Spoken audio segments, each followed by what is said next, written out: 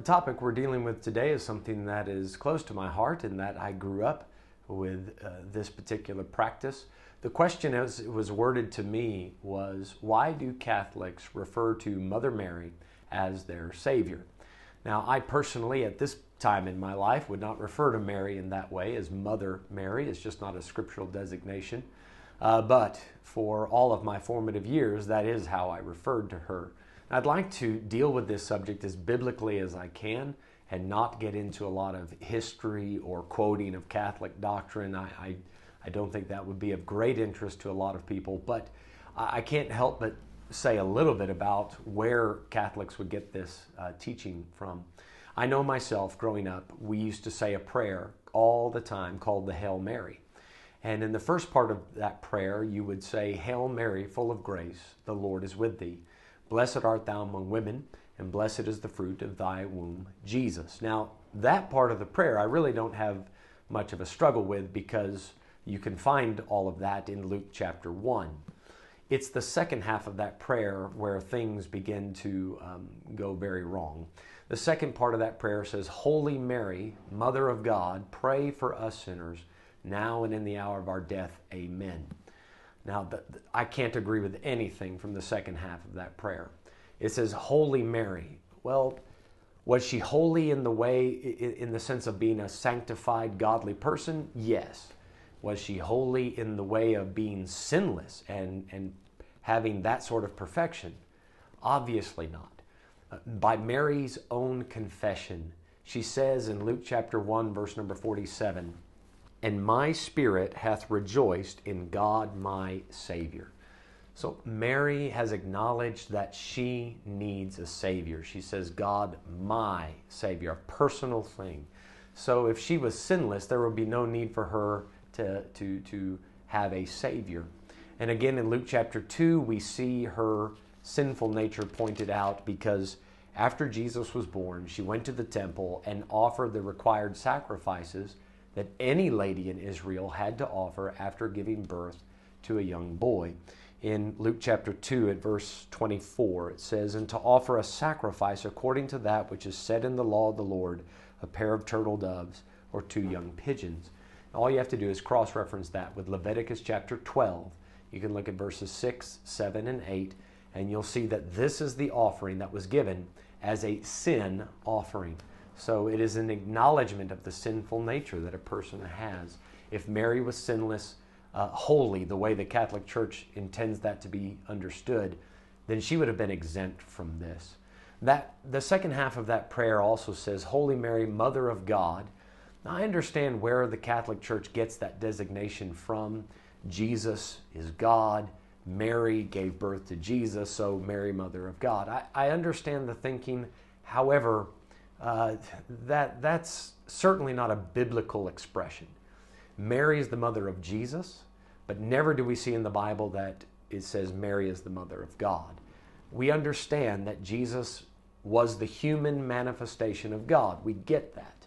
But Mary in no way contributed to the divine aspect of Jesus. So I think it's a bit of a misnomer to call her the mother of God.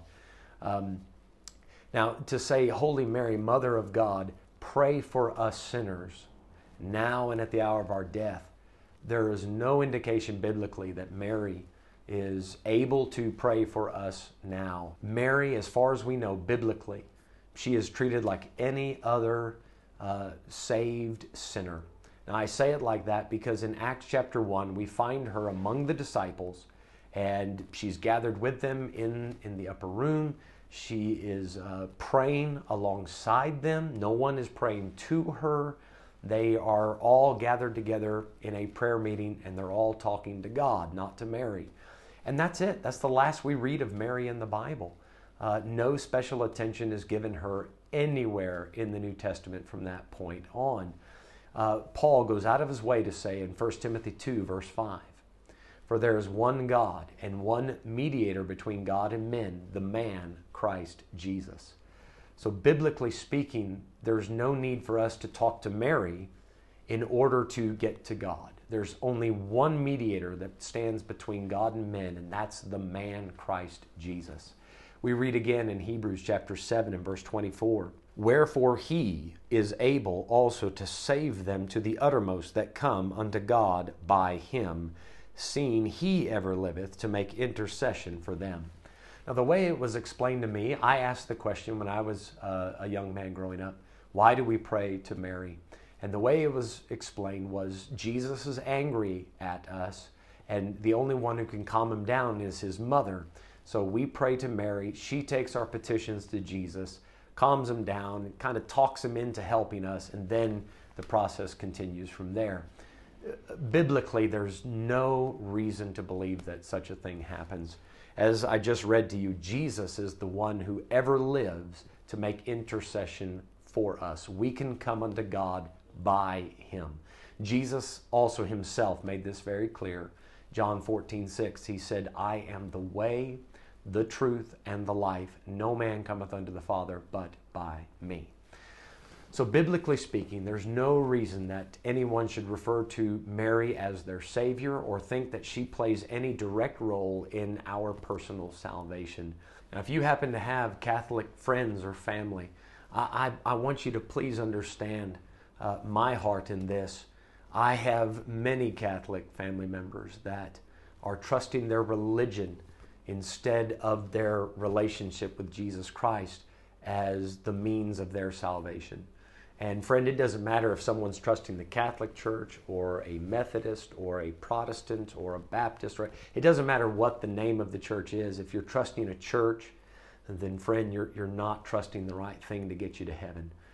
The Bible says, for whosoever shall call upon the name of the Lord shall be saved. Your trust, your faith must rest in the finished work of Jesus Christ on the cross and not in the teachings of a church. So if you have friends or family members that are possibly confused about this topic, approach them in love. But let's not forget what Paul said. We need to speak the truth in love. So we can't back off from saying the truth about these situations, but let's do it with the attitude of love, trying to show these people exactly how they can be saved.